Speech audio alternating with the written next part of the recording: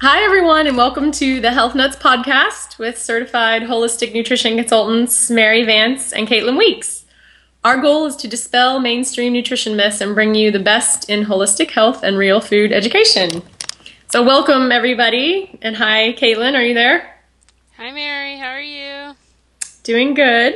I'm excited for our special guest today. We have RC from the popular blog Rubies and Radishes. And RC is a new mom, and she had a paleo pregnancy, and we want to talk to her all about raising babies and having paleo pregnancy and what that was like. And for me personally, since I specialize in women's health and I help women with fertility and nutrition for pregnancy, I'm especially excited to talk to RZ. So hi, RZ, and welcome. Hi guys, how are you doing? Good. We're really glad for you to join us today, and we have some great questions that we got from readers, and just looking forward to chatting with you about being a new mom and having a paleo pregnancy. So we're glad you could join us. Awesome, thank you. I'm really excited to be here. Great. So I will read our standard disclaimer here, and then we'll have our announcements and get started. So just to get the legal stuff out of the way. The only purpose of this podcast is to educate and to inform. It is no substitute for professional care by a doctor or other qualified medical professional. This podcast is provided with the understanding that it does not constitute medical advice or services. Instead, we encourage you to discuss your concerns with a licensed healthcare provider. Caitlin Weeks and Mary Vance assume no liability for any of your activities in connection with this podcast. So just a reminder, you can find Caitlin at grassfedgirl.com, and you can find me online at maryvancenc, like nutritionconsultant.com. And so what's new with you, Caitlin? What's going on? I have been working on everything as usual, my blog and my book, and I'm getting closer and closer. I know it seems like forever, but I'm getting there day by day, so it should be a few more weeks. And you know, once you get to this point, you have to deal with the designer and proofreaders and all this, so you're kind of at the mercy of other people to help you.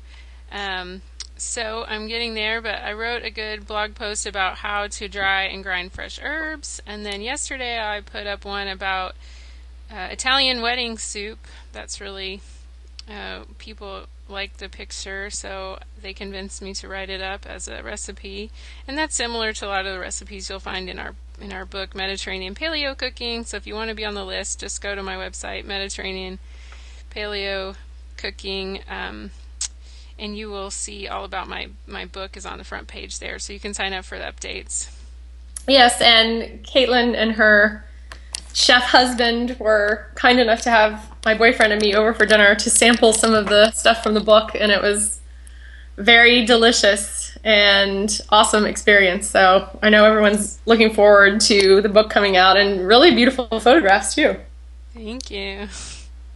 So speaking of books, my ebook is also on my website, maryvancenc.com, and it's a 21-day holistic detox program, and it's all whole foods, and it can help you jumpstart weight loss or just do a simple cleanse or break sugar and carb cravings. So check it out, and there's a free bonus guide that comes with the book, and it's tons of resources and meal plans and recipes and guidelines and lots of nutrition education. So that's been selling well, and I'm excited for that.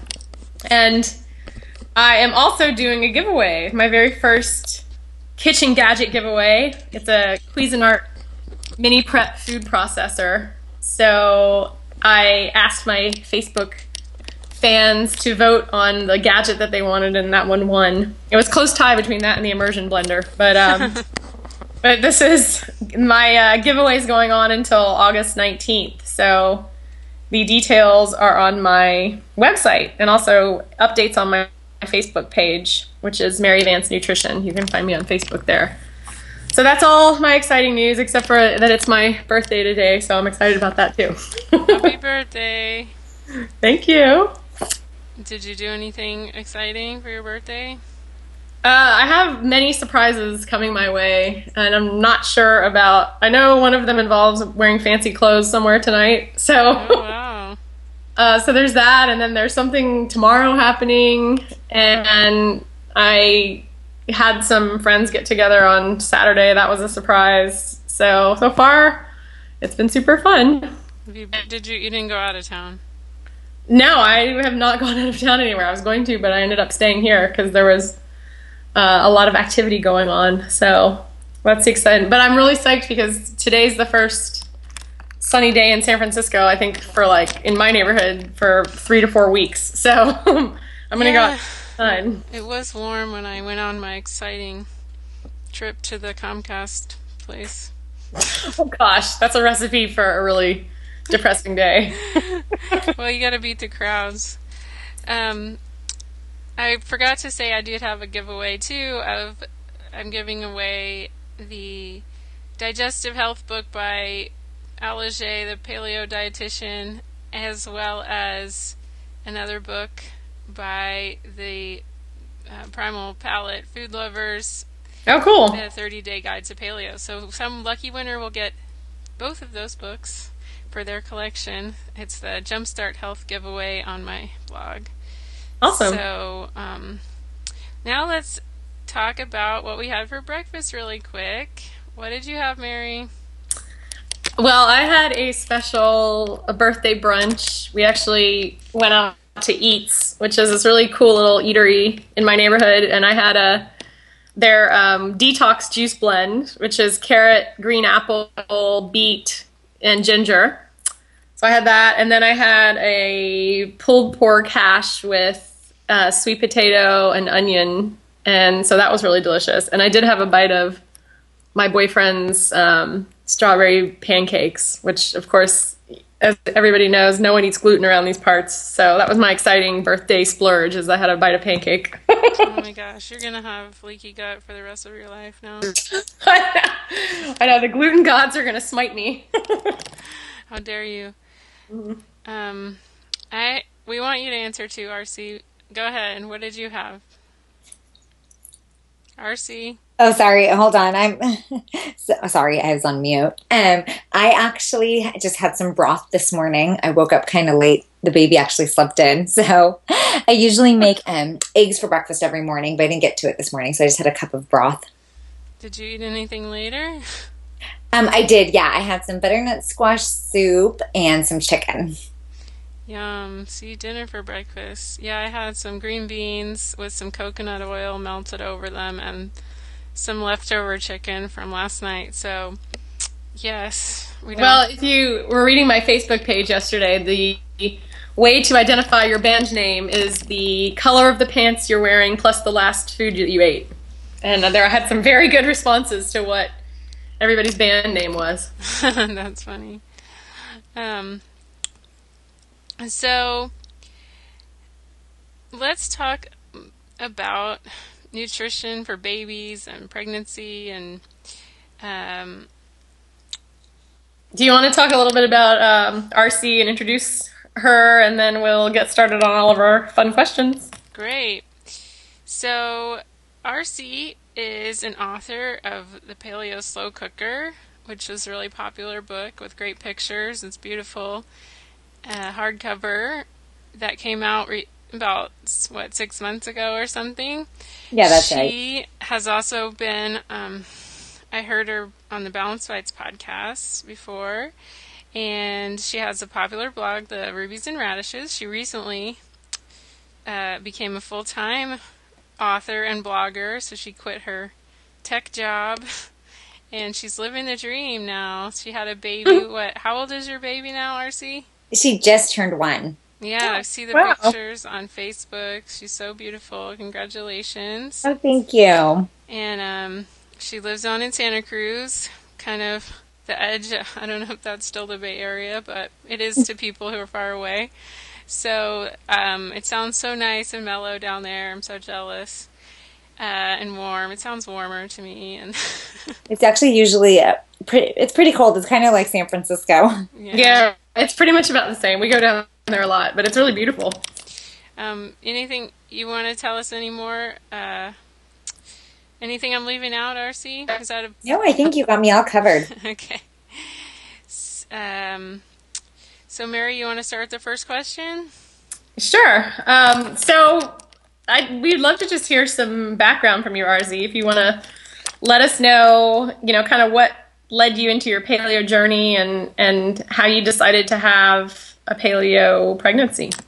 Sure. Well, I started following the paleo diet back in 2008. I had just started CrossFit, and that was at the time when CrossFit was starting to switch over from the zone diet to the paleo diet. And I hadn't actually given much thought to that stuff. I had actually been a vegetarian for like 10 years and at that point I had pretty poor health. I had like chronic headaches, and I'd gone to so many doctors, and none of them were attributing it to my poor diet. So for the last couple of years, I had been eating meat, but still a lot of just other foods that were not sitting well with me. So when I started CrossFit, I just wanted to get healthy and get in shape, and they were doing the paleo diet at my gym, so I decided to give it a try, and then immediately my headaches they went away. I had actually more than headaches, I had a really bad foggy headedness. I would have that constantly. So that sold me immediately, and then I picked up Dr. Cordain's book, and that was, I think at the time, was maybe the only book available, and it just all clicked and made sense. So I started eating that way ever since. So by the time I got pregnant, I didn't even think about having a different kind of pregnancy because I'd already been following a paleo diet, I think, for more than 3 years. And I think another big thing for preparing for my pregnancy was, beyond my diet, was taking care of any underlying nutrient deficiencies that I had been dealing with that my diet alone wasn't fixing. So once you resolve those and, when you made a birth plan, tell us kind of a little bit more about your birth story too. Sure. I'll give you guys a short version because my birth story ended up being quite a bit complicated, but yeah. I had planned for a natural birth, and I wasn't doing a home birth. We have a birthing center in Santa Cruz that's very baby friendly. So I was planning on having a natural birth at the birthing center. I had an awesome doctor. She was an OB, but she is an OB, but she has had 4 home births herself. And she's known in this county for really changing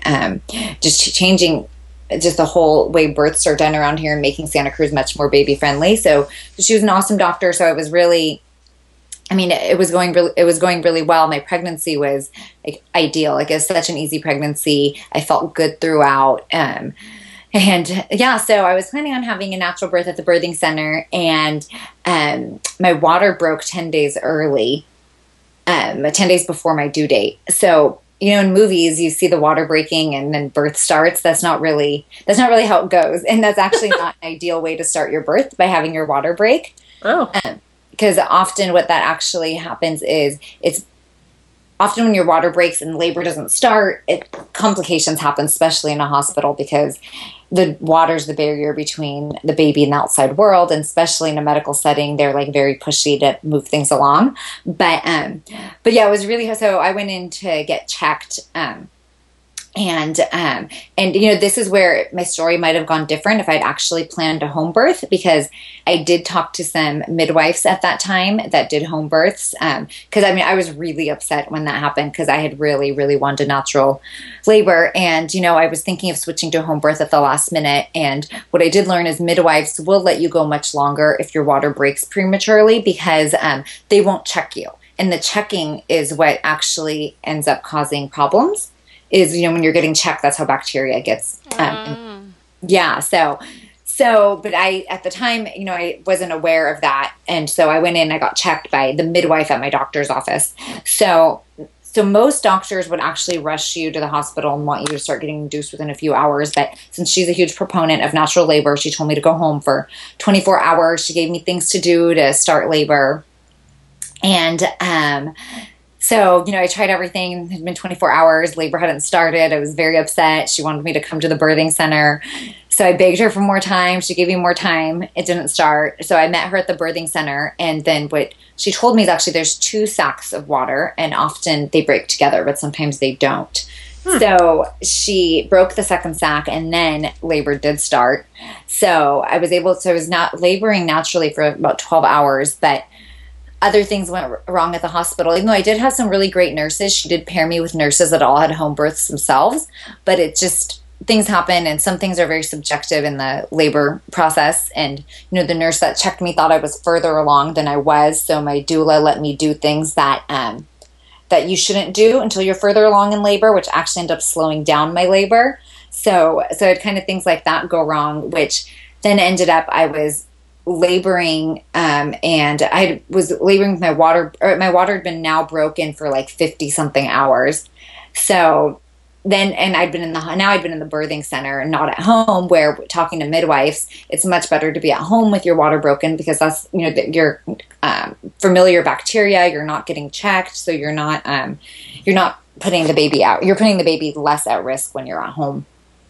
So then that's what happened. And so then, my doctor, then I end up needing to get induced. And I actually, looking back, I feel fine about the decision. And I think this is where it gets difficult for people, because I think often in a hospital setting, you get pressured to do things that you later on, when you look back, you feel like aren't the right decision. Yeah. But my doctor was really awesome. She really laid it out, and she told me that I don't have to do anything she tells me to do. But I think what actually happened is my water, I don't think I would have gone into labor anytime soon. And because of the things that happened in the hospital, my labor really slowed down. So I ended up having to get induced, and that was really, really emotionally and physically difficult for me. So hopefully next time around it won't go that way. And I definitely plan to have a home birth for the next baby. So, because even with a good doctor and good nurses, I felt like some of the things maybe could have been avoided with a home birth. And and then, my water breaking prematurely, that really caught me off guard, because I had such an easy, healthy pregnancy. And I wonder if that had to do with my level of stress, because that's actually when I was working on my cookbook and working full time. So even though my nutrition, so it was really hectic, crazy time for me. So even though my nutrition was pretty perfect and I felt really good, that's just the stress element. I wonder if that impacted things not going so well for me at the end there. Wow. So I was wondering, after the baby was born, was there any decisions that you made at the hospital that would help other women? What was your opinion about some decisions right after the birth?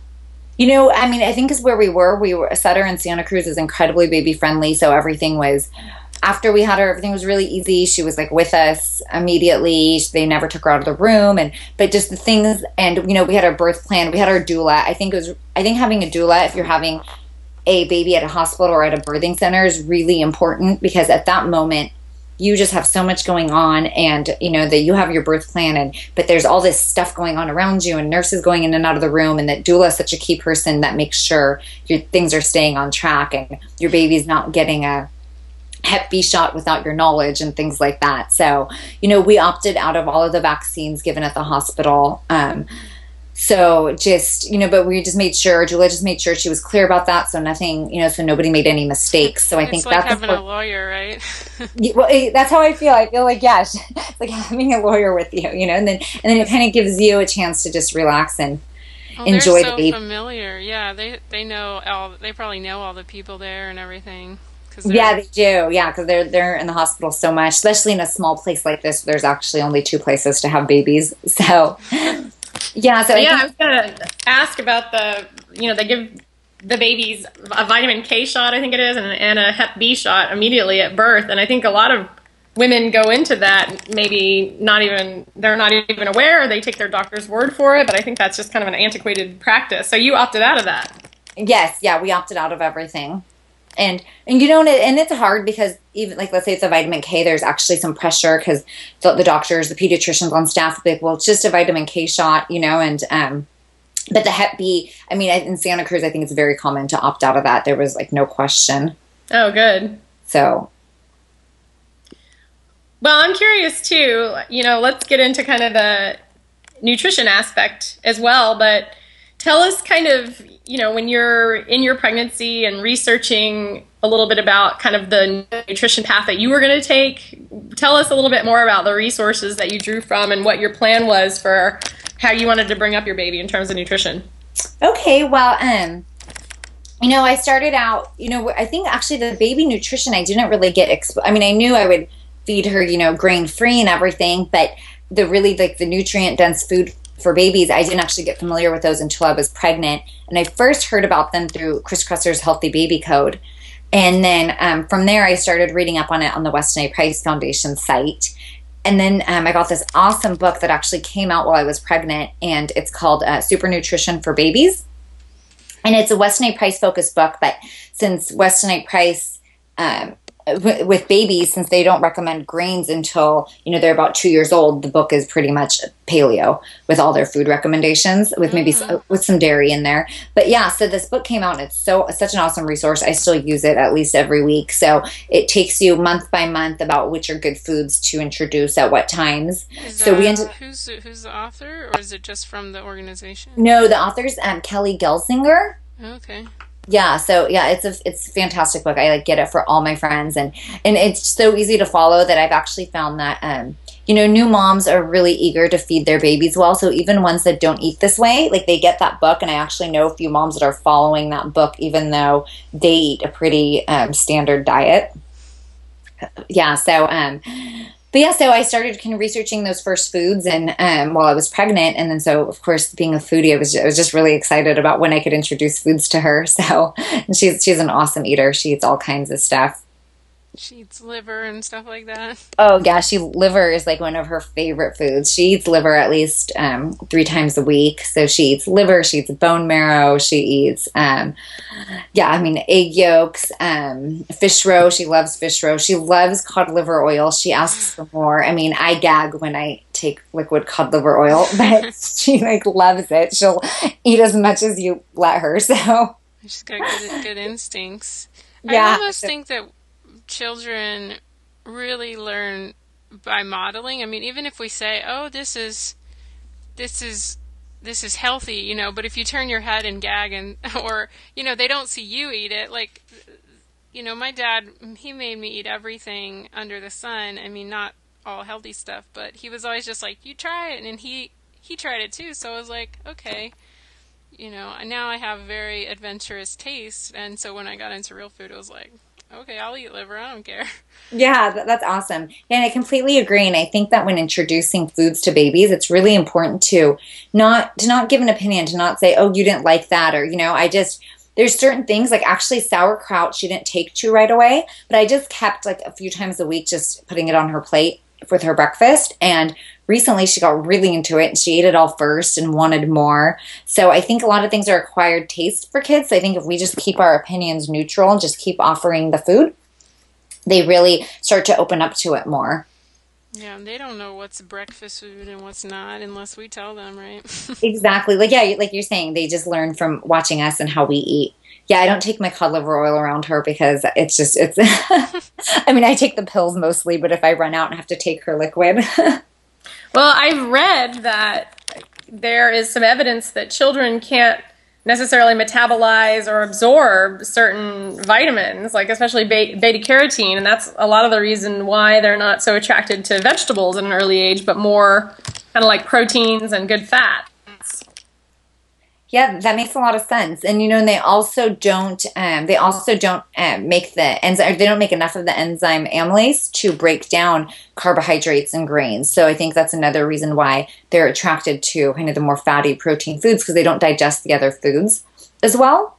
And and my daughter actually likes vegetables, but I put as much butter on them as that they'll hold. And I think that's probably why she likes them. And I think they need the fat to be able to absorb a lot of the vitamins. I think a lot of babies don't like vegetables because they'll see, look like just plain broccoli on their plate, but I really actually do fill her up on fat and some protein and then some vegetables.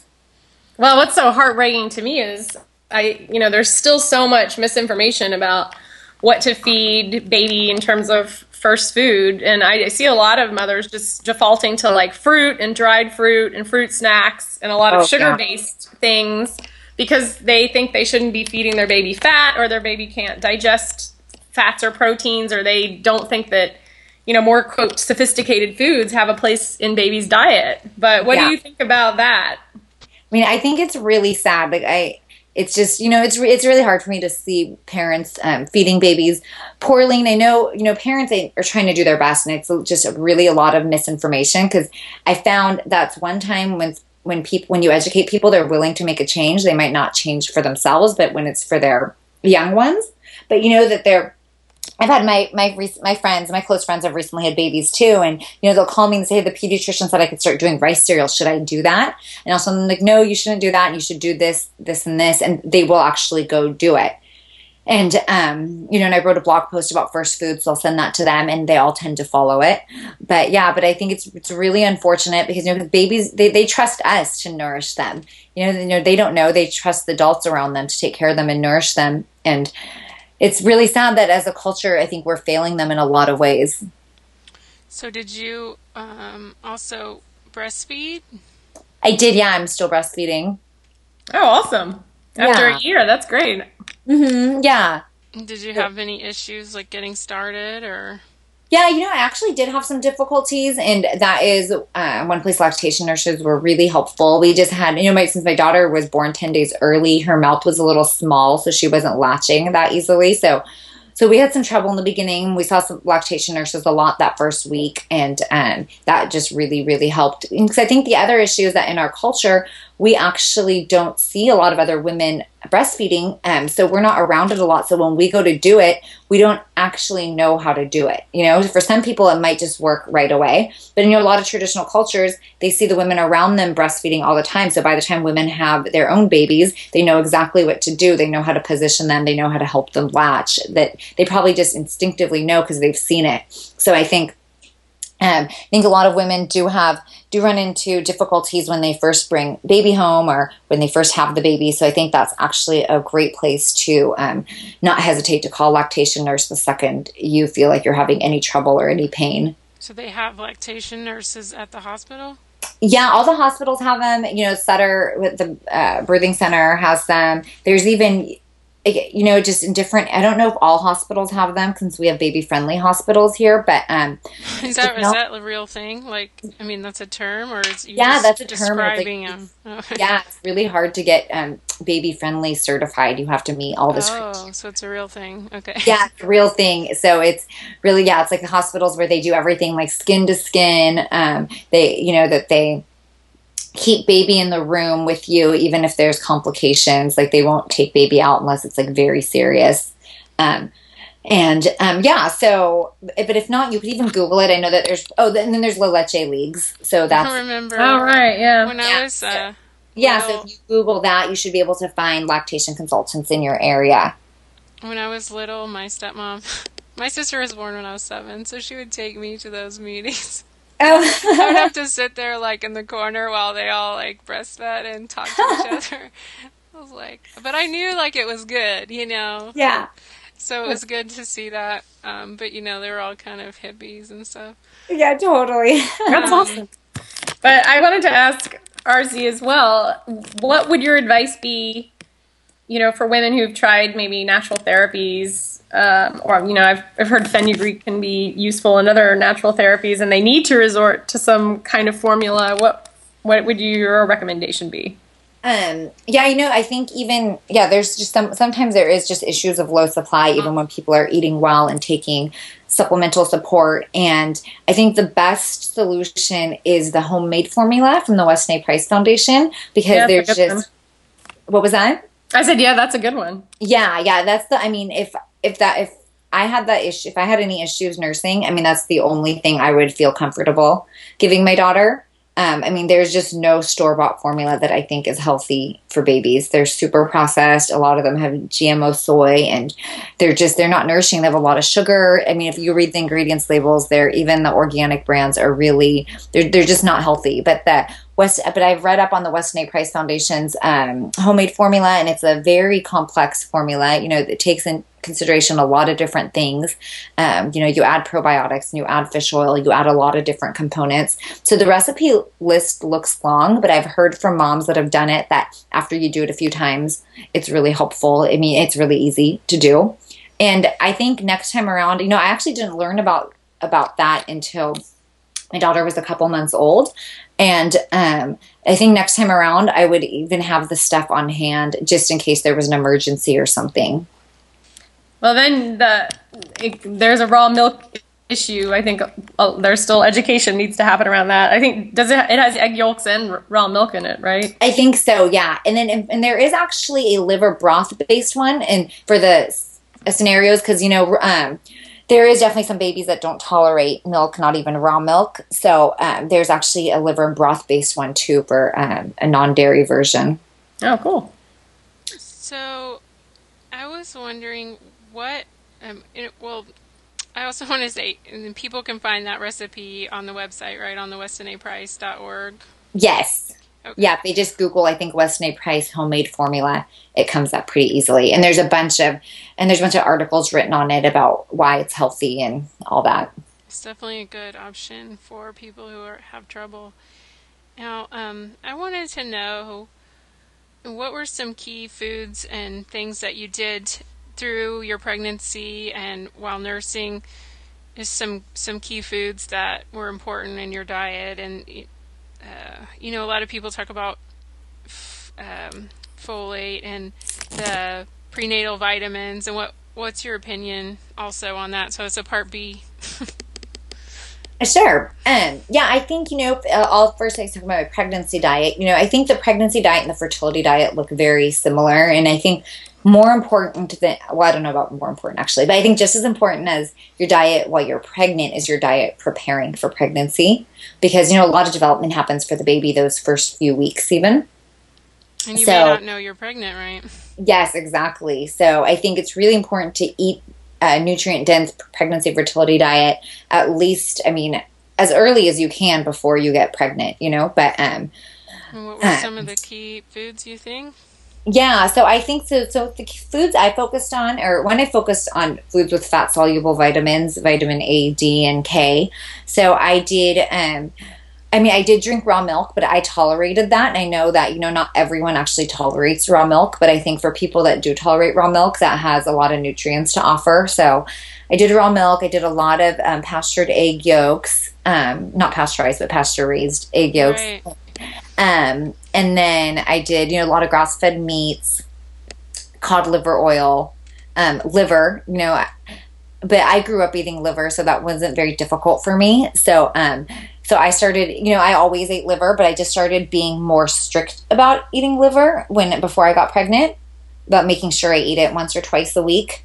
And, for people that really have a really hard time with liver, they could try the desiccated liver capsules, or even cut up liver and flash freeze it. So it's into little raw pills, and swallow a couple of those, or there's other techniques, or hide it in ground beef. But I think has really important nutrients to offer that you can't get from many other foods. That is really important to include before pregnancy. When people talk about liver, it seems like they're remembering bad memories from childhood, and I think if people don't know that grass-fed beef or lamb or even pastured chicken liver, it's really not as strong as maybe their memory. When animals are raised right, I think it's much milder and more tender, and I think it's easier to get it down, but, I like it, so maybe I'm just biased. Yeah, no, I absolutely agree, though. I think it is much more mild from healthy animals. Well, I think a lot of women have food aversions, and they may love liver when they're not pregnant and have a problem with it when they are. And we can talk about that in a bit, but I've also worked with women, and I've recommended they take fermented cod liver oil and liver during pregnancy, and they've had their doctors absolutely freak out and say, there's a risk of too much vitamin A and birth defects, and we can try to direct people to sources that debunk that, but there's just so much bad information about. That's talking about an isolated form. They don't even understand that this is a food-based form. Yeah, that's true for sure. But I've had to do a lot of work to debunk that belief system. Just because the vitamin A is implicated in too much vitamin A is implicated in birth defects. But yeah, the important point is that it's typically from synthetics and not from natural food forms, obviously. Yeah, with cofactors. And Chris Masterjohn was on the Balanced Bites podcast talking about vitamin synergies, and I thought that, or nutrient synergies. I thought that was really interesting because with vitamin A should be taken with vitamin D. So when you're eating these whole foods found in nature, they usually tend to contain both. Yeah, exactly. But the amount of vitamin A the amount of liver you would have to eat is like, I can't remember how much, but it's like 5 pounds or something that would never happen like in normal life. So. Right. And in those prenatals, those have synthetic vitamin A in them. But it's interesting, yeah, because cod liver oil and liver both have balanced A and D both, because as you said, in nature, that's the perfect package to get what you need. Right. Oh, and yeah, and your question about the prenatals, and the problem with the prenatals is, everybody takes them, and the vitamins are all in really poor forms. They're not in the healthy, instead of folate, it has folic acid, and there's just so many, it's the wrong form of B12. Like if you read the backs, they're in the, they're not in the purest, healthiest forms that our bodies could absorb, and I think there's a couple brands that are not actually prenatals, that are multivitamins that I've heard Chris Kresser talk about, that are in proper forms. But for the most part, the prenatal vitamins you get at the store are not healthy. And I think you're much better off getting your nutrients from food. Or they're genetically modified too. A lot of genetically modified ingredients. They have fillers and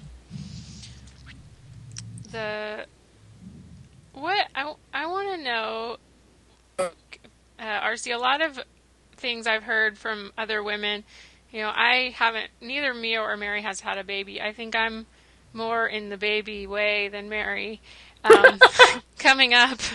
But we're definitely very, very interested in this. But I always hear people say, oh, this food, I only wanted carbs when I was pregnant, and I only wanted sweets, and I just couldn't get protein in my stomach, and everything made me feel sick. And did that happen to you? Or, what are some strategies for people who they feel like that?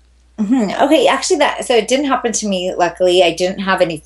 The only food aversion I had is I really didn't like chicken, which was fine because I just ate other proteins. But I didn't have a lot of food aversions. And I didn't have a lot of nausea, so I didn't have a lot of issues with that. But I think preparing for pregnancy and eating really well and making sure that you have no nutrient deficiencies before you go into pregnancy. Because as I was mentioning earlier, I'd actually been following a paleo diet for a couple of years, and I still wasn't. I knew I could feel better, and that's when I started working with Chris Kresser, and I found a lot of underlying deficiencies. I actually had severe B12 anemia. Even though I'd been eating meat, I wasn't absorbing it. I had a low performing thyroid. So I had several issues like that, where even if we're eating well, we might have some underlying deficiencies. So I think before you get pregnant, just, having really thorough blood work done and making sure that you don't have any issues and all your nutrient levels are, up to par. I think that probably helps with not feeling as nauseous and all that. And there was definitely, actually, in my first trimester, I didn't want a lot of protein. And I think if you've ate well up to the point of getting pregnant, I think you should trust your body. And I think your body knows best unless you had a really poor diet, then I think your body's all out of whack, and it probably doesn't really know that well what you need. But if you've been eating really well, I think you should trust your body. In my first trimester, it's not that I didn't want any protein. I just was not wanting a lot of protein. So I was actually eating more carbs and fat. I think the fat is one of the most important things, and I've never heard any pregnant person not want fat. So I think, so I think the fat is really, really important while you're pregnant. And so I just focused on getting more carbs and fat.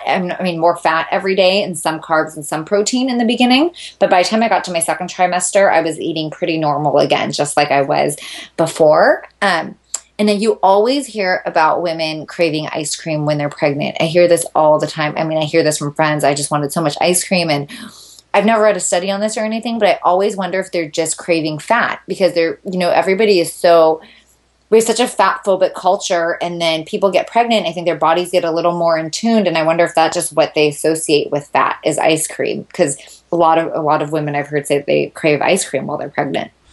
Yeah, it's probably a saturated fat deficiency.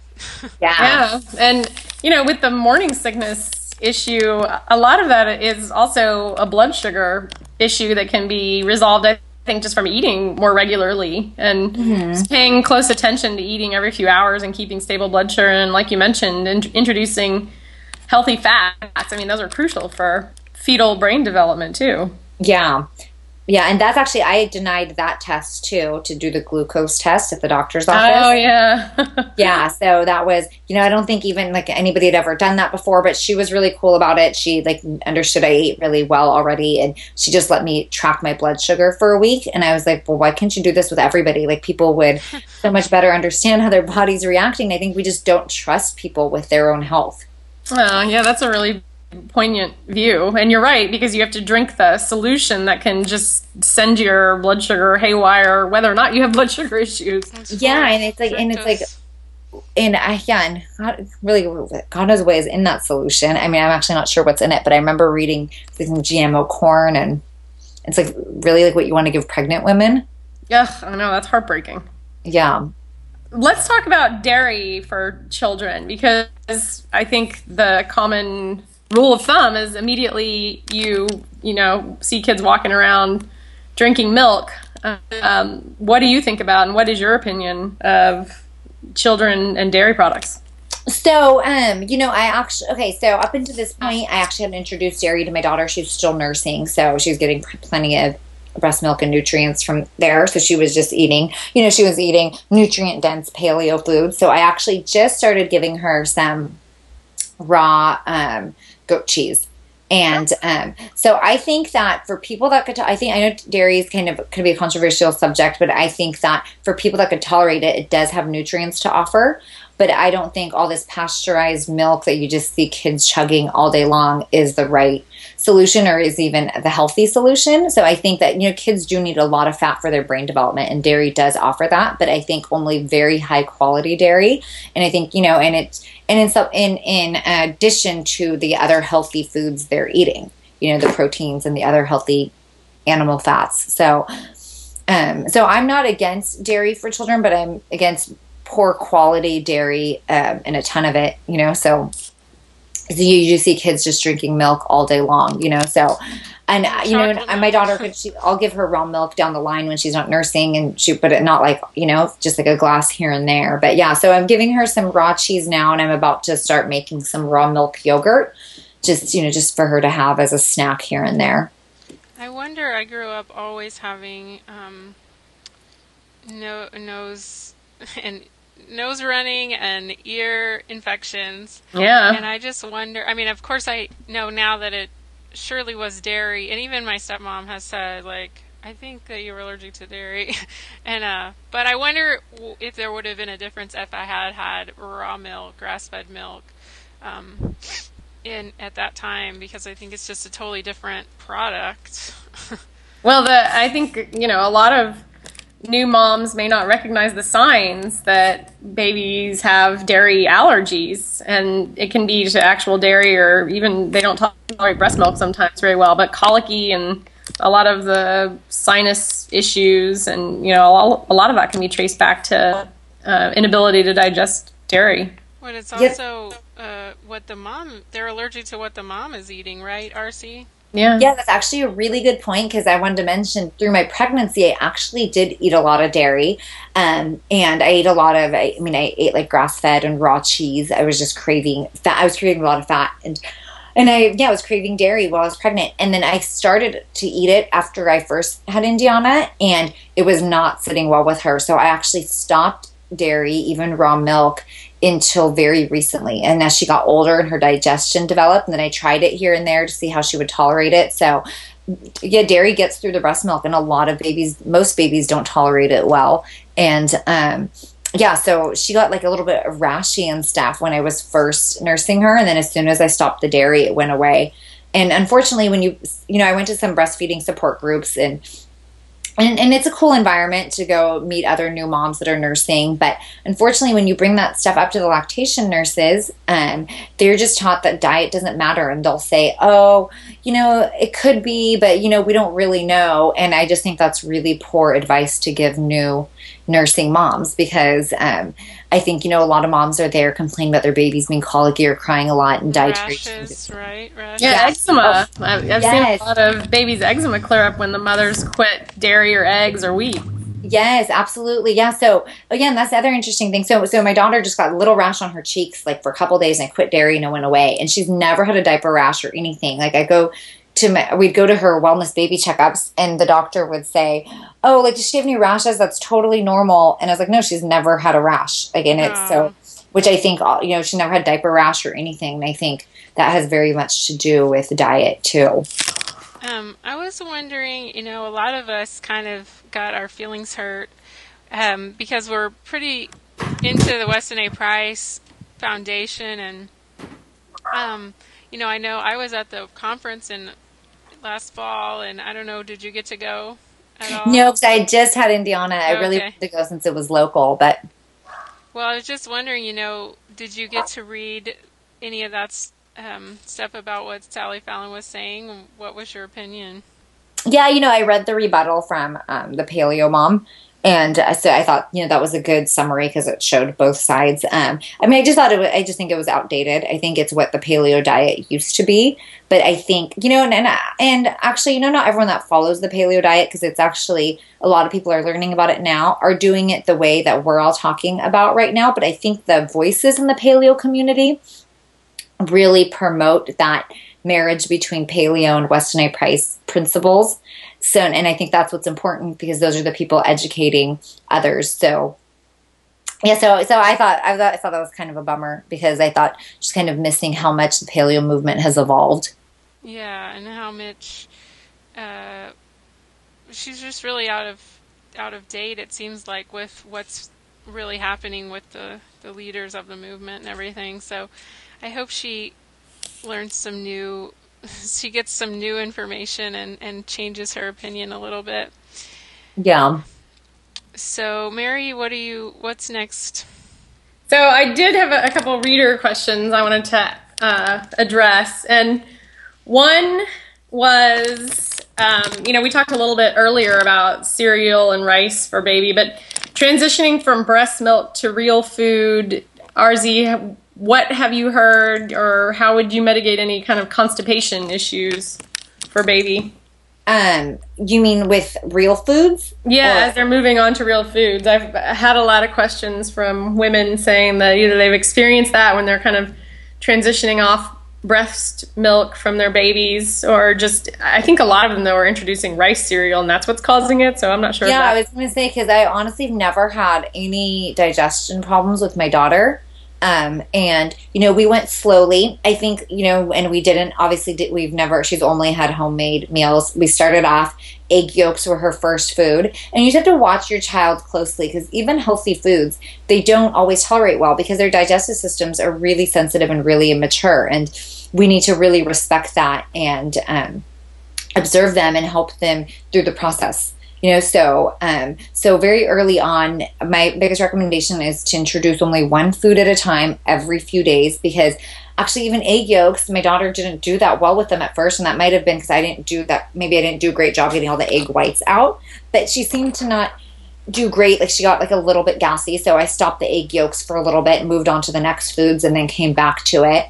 But we did a lot of broth in the beginning because, babies' digestion is so sensitive and immature that the broth is really healing to the gut, so it's really helping them kind of develop that nice strong gut. So we did a lot of broth. It's really permeable, right? At that, it is, yeah. So that's why the broth is really helpful. So we did a lot of broth, and then we went on to the liver, and I first started putting liver like inside her egg yolk, and she didn't really like that. So then I just started kind of cooking the liver lightly and then processing it, putting it in the food processor with a little broth.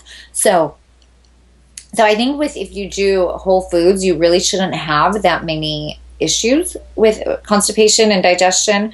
And another thing, since all babies digestion is going to be different. If your child's really having issues, you could consider some probiotics supplementation. So that might help.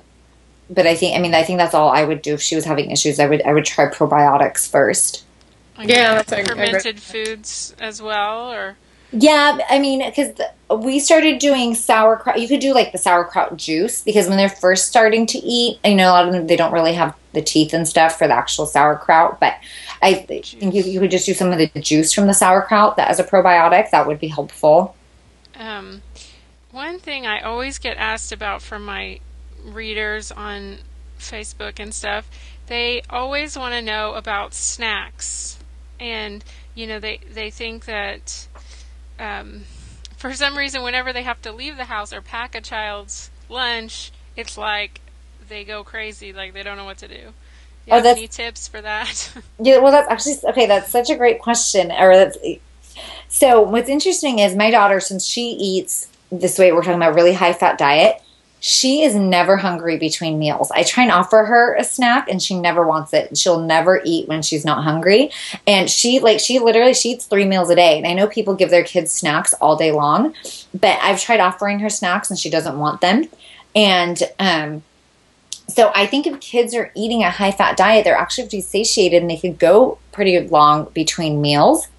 And I try not to give her a lot of food out. Even like we try to be home for meal times. Like I think that's really important for her to sit down and have her meal and not to be eating on the go. Like I just don't think that's a good habit. And I think kids are adaptable, and as adults take advantage of that because we want to go run our errands and we could just like throw a couple snacks in the bag. But I just like I'll do that maybe every once in a while if I need to. I have to go to the doctor or something like that. But Yeah. something that I can't miss. But so we have our meals at home, and I'll bring a banana along if we're out, but I'm on like just in case of an emergency, but I've actually never had to give it to her, and she's just not that interested. Like another reason I don't feed her on the go is I want her to be focusing on what she's doing at the moment. So if go to the park to meet a friend, I want her to be focused on playing, not eating and playing.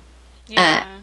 And if we do eat at the park on the rare occasion, like she'll sit on the blanket, eat her snack first, and then crawl off to go play. So, but yeah, so I don't do a lot of snacks actually. So I guess I'm not the greatest person to give tips on what kind of snacks to pack for toddlers. So, I mean, I do make her like little fruit gelatin things. She likes those. Oh yeah. But I think the real lesson is just if you did have to go out, you would pack the same food into containers, right? I mean, Oh yeah. you wouldn't reinvent the wheel. I mean, you would pack, a chicken leg and some mashed sweet potatoes and a boiled egg, or it's not. Oh yeah.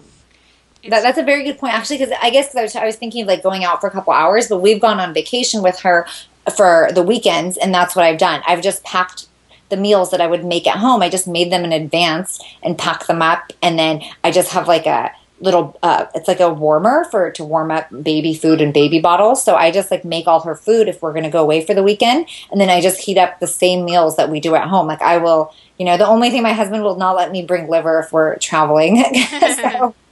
So other than the liver, I just, I'll bring her some meat and some vegetables, some yams and some butter and some meat and stuff like that. So yeah, that's actually a great point, Caitlin. I just do the same foods. Like we don't do snack foods for her.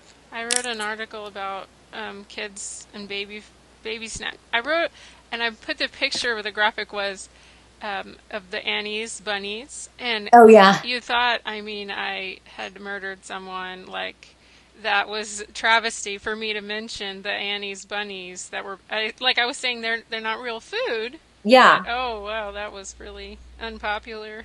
People Well, I wanted to touch also on what you were saying about packing and bringing your own food, because I got a question also from a mom who had to go back to work quickly after she went back to work a month after her baby was born, which I think unfortunately is the reality for a lot of working moms. But her question was just, what tips do you have if you are trying to help support your family and you don't have a lot of income and you're trying to feed your baby this way? What sort of tips do you have if you're working and don't have as much money to spend as you would like?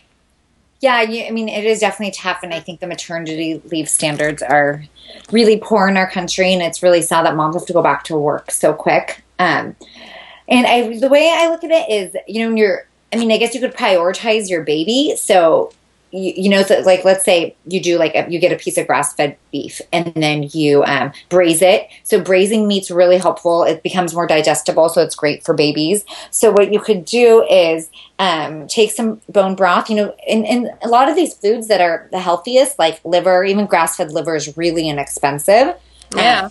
Compared to other cuts of meat. So, and since babies don't actually eat that much, you don't need as much of it. So what you could do is, for instance, you could get some grass-fed meat, some grass-fed stew meat or something, and then braise it like in a crock pot and with some broth, and then blend it up and then store it in ice cube trays. That could actually last a baby quite a few meals. So I would, just really can do broths. I would just pre-make food and then freeze. So maybe you just buy the organic, the grass-fed for the baby at least until you could afford to buy it for the other members of the family. So you always do that and then, make it in advance and freeze it so at least the baby's food is ready. And since they don't really, one sweet potato will seriously make a whole ice cube tray, which will last a baby a long time, So I think even though this food is more expensive, obviously, than conventional non-organic foods, that a baby doesn't eat that much. So I think it's a little easier to prioritize at least the baby's meals. They get full faster too. I mean, if you're chugging them Cheerios, they're going to eat a lot more probably. Oh yeah, and like you're saying, their blood sugar levels are going to go up and down, so they're not going to have good regulation when it comes to their hunger. They're going to have sugar crashes on these high carbs, and and I see kids walking around. I guess they make these containers that a kid could hold themselves so the Cheerios don't fall out. So I see kids walking around the car with their things of Cheerios. I'm like, how's that kid going to eat lunch or dinner? They're literally just been eating Cheerios for the last hour. They're not going to be hungry for their meals. And so I think we just end up creating this culture of very just continuous snacking, and then kids are not hungry for their meals. Yeah, and it blocks them from absorbing other important minerals and vitamins, right?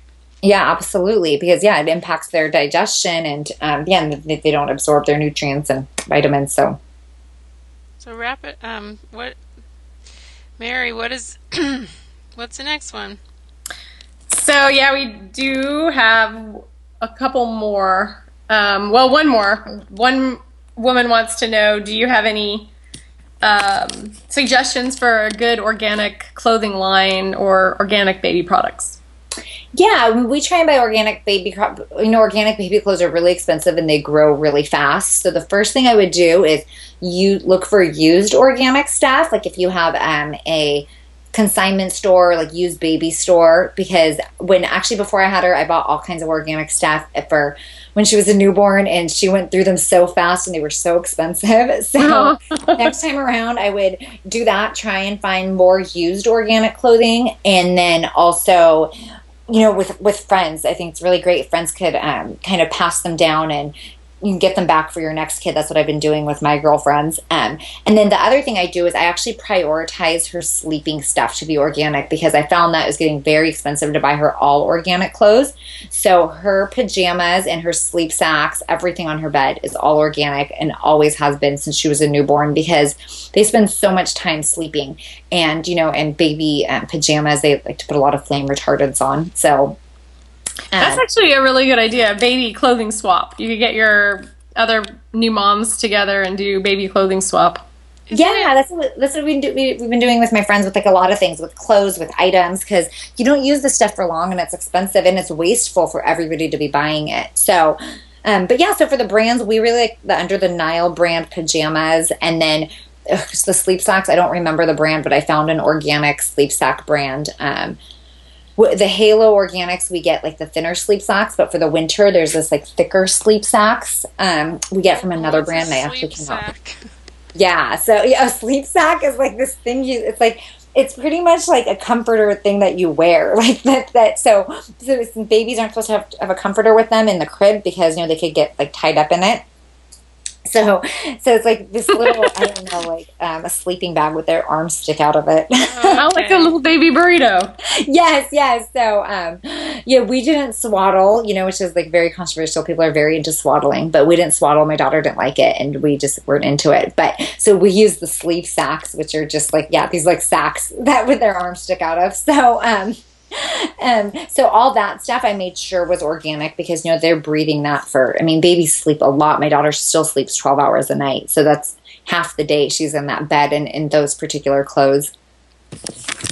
Do you think that, just really quickly also on the organic tip, tell us about some of the products that you use for washing the baby and stuff like that.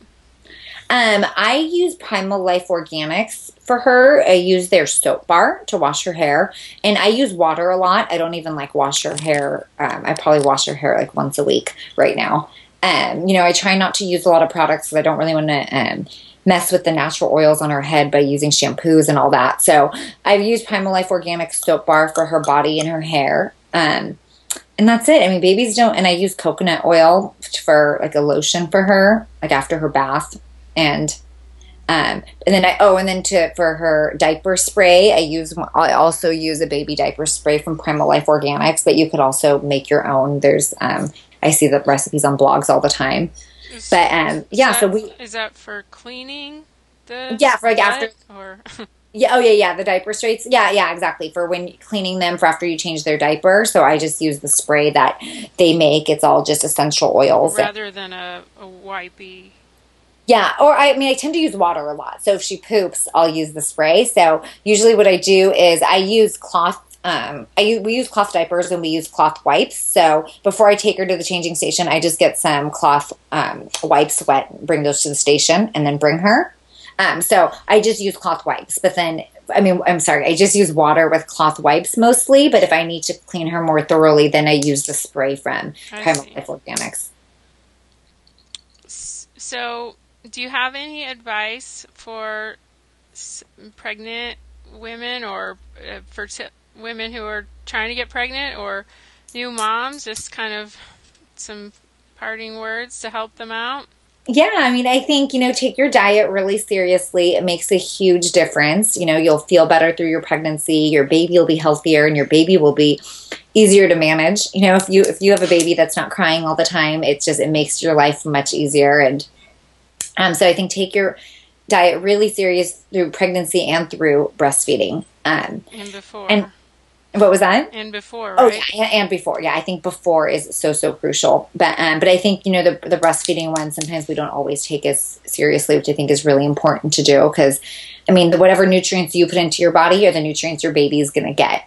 So, and I think just educate yourself because, our babies are trusting us to take care of them and to nourish them and, to be able to make them the happiest and healthiest possible. So I think take the time to read some books. And what's awesome now is that there's actually so many great books have come out about these types of pregnancies. The two I've really liked are the Primal Moms Look Good Naked and from Peggy Emch, and then the Beautiful Babies book from Kristen McAllis from the Food Renegade blog. So I thought those two books were helpful. So I say, read some books and so you can just get educated on baby foods. And, it's hard because it's, different than what conventional wisdom tells you to do and what the people around you are telling you to do. But that's why I think it's really helpful to get informed because then you'll know you're making the best decisions. And then you'll tell other people about them. And I think you'll influence them to make better decisions for their babies.